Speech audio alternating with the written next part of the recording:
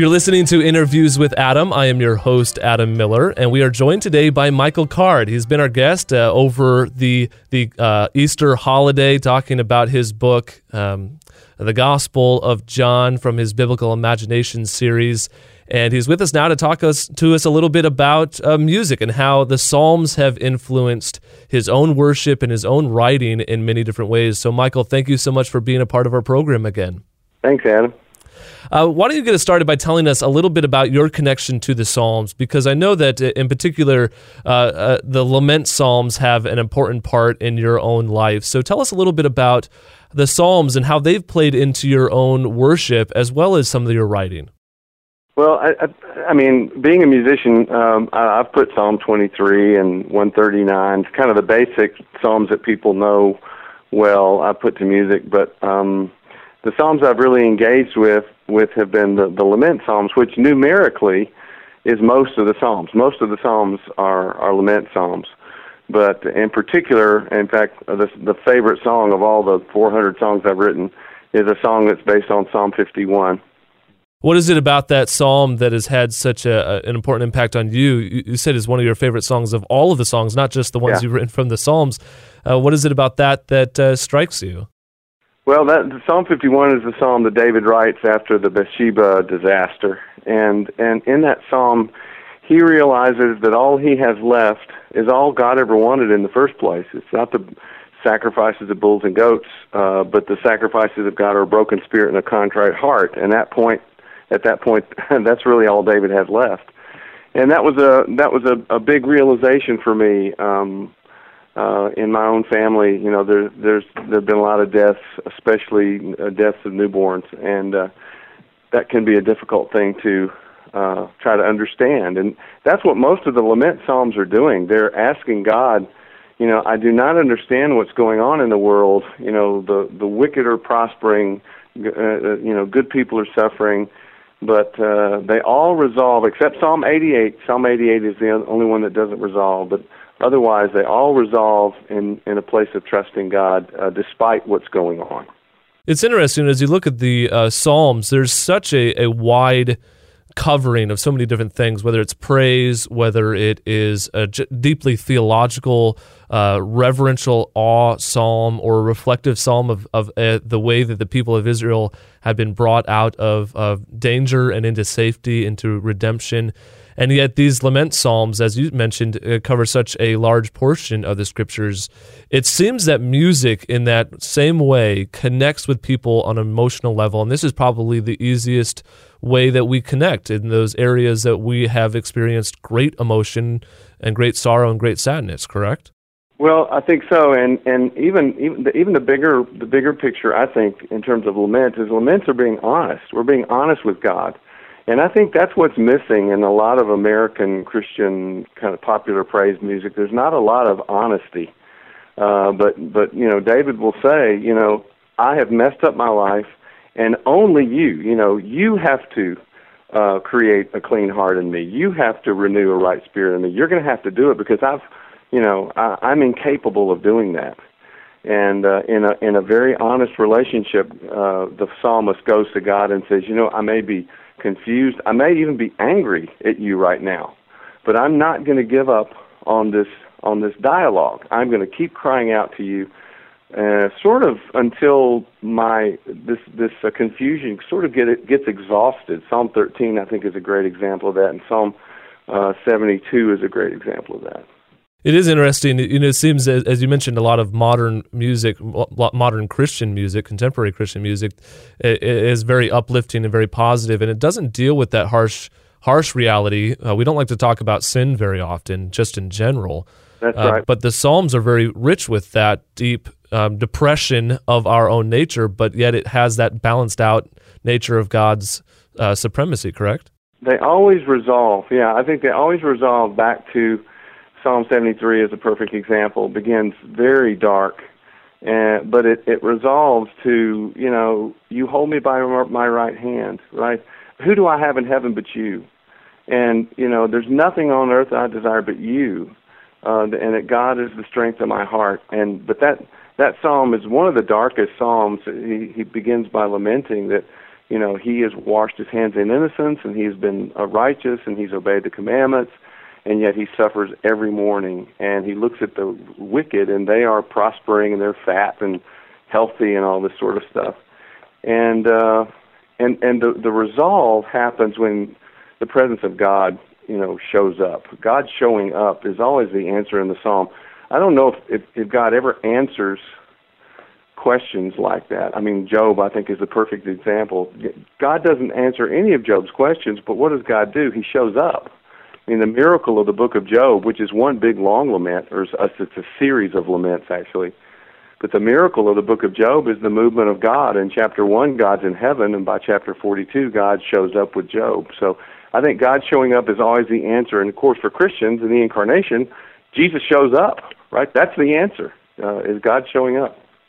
You talk about the Psalms being a place of real honesty, and David is certainly one of those writers who his whole life was transparent. I mean, he writes Psalm 51. It's a publication that's going to be sung in the temple for thousands of years, pretty much promoting his sin. And yet that transparency has had such an impact in my life personally, I know in yours as well. What is it about music and the necessity for that honesty to connect with the hearer, the singer? Well, I think music. Socrates said that the when the soul hears music, it lets down its best guard, and I think there's something about music that it helps to engage our hearts, and I don't think that's just with very few people. I think that's with the vast majority of people, even people who don't think of themselves as being musical. There's just that part of your mind and your heart that resonates, I mean, almost literally, with music. And so if you take music that matches the mood of the lyric, which is another problem I think that we have with a lot of modern music, that the music doesn't match the lyric very well. But when you have the two together, almost kind of harmonizing, not exactly the word, but you know what I'm saying. When the mood of the music perfectly matches the mood of the words, it is a very powerful thing. I'm not sure who said it, and I've quoted it here on the program several times, especially when I talk to artists, because I appreciate the artist perspective because I don't have that perspective. I'm a very analytical individual, very more grammatical than I am in the art of things. But yet I appreciate how a good artist, someone who can write music such as yourself and can connect a story that it paints a picture in our mind. Someone once said, if a picture paints 1,000 words, then a poem paints 1,000 pictures. There is something about music that brings that story to life, and we can take it with us, can't we? That's right. Yeah, right. You can engage by singing. Yeah, it becomes a part of you. So the value of the Psalms, when the Spirit of God was really inspiring these Psalms and putting them pen to paper through the medium of the David or the other authors of these Psalms, really is giving us a songbook that we can take with us to meditate on and to work through in those times of need. It has been a place of comfort for so many, and yet it's more than that, isn't it? Well, and it's not just the Psalms. I mean, you see even in Exodus, the Song of Miriam. I mean, something happens, and someone writes a song, and Moses, orders everyone to learn the song, and that's so they won't forget it. Here we've had this engagement with God. Something has happened. God has come through, and as a result, so that we won't ever forget it, we're gonna put this to music, and we're gonna sing it, as a community. And even Mary and Luke, when Mary sings her song after Gabriel tells her she's going to have this remarkable baby, Mary sings a song that's about all the great things God has done. And that's so, we won't forget, because we tend to forget. Now, music has been at the center of a lot of conflict in the church, especially in these days where we go to church. We usually pick our church based upon the music that they play. That's an unfortunate, sad occurrence because it really has become a divisive point as opposed to what it ought to be in a way that really unites us. The Psalms were, as you were saying, everyone had to learn the Song of Miriam. The Psalms have always been a way of bringing people together, haven't they? Yeah, that's exactly right. And to say these are the important things that we agree on, not the things we disagree on. And we're gonna acknowledge all of these things before God, together before God. So we're gonna remember that God, you have shown up in the past for us when we needed you the most. And so now in this current moment, in this whatever the crisis for Israel was at the current moment, we're going to trust and believe that you're going to do that again, because in history, again and again and again, you've come through for your people. Now, what I've really appreciated about your music throughout the years is that it is always biblically based in a story or a psalm or a passage, and it brings that passage to life, and it also brings it to memory. Singing your psalm is a way of also meditating on Scripture. Is that an active part of your reason for writing music, so that people will be drawn into the Word, so that they're walking away throughout their week, they're thinking of the song, which is bringing them back to the Word? Yes, definitely. It's just another way to get people to engage. I mean, including me. I mean, because I have to engage with it too. What is your process then for writing a song? I mean, how much time do you spend in the Word and in prayer and lyrically putting things together as well as musically? How much of that is infused with your devotional life? Every single song, I've written 450 songs, and every one happens a different way. But they all happen as a response. Sometimes it's from reading a whole book. Sometimes it's from reading a few verses. Sometimes it's just something happens in your life and it reminds you of a passage.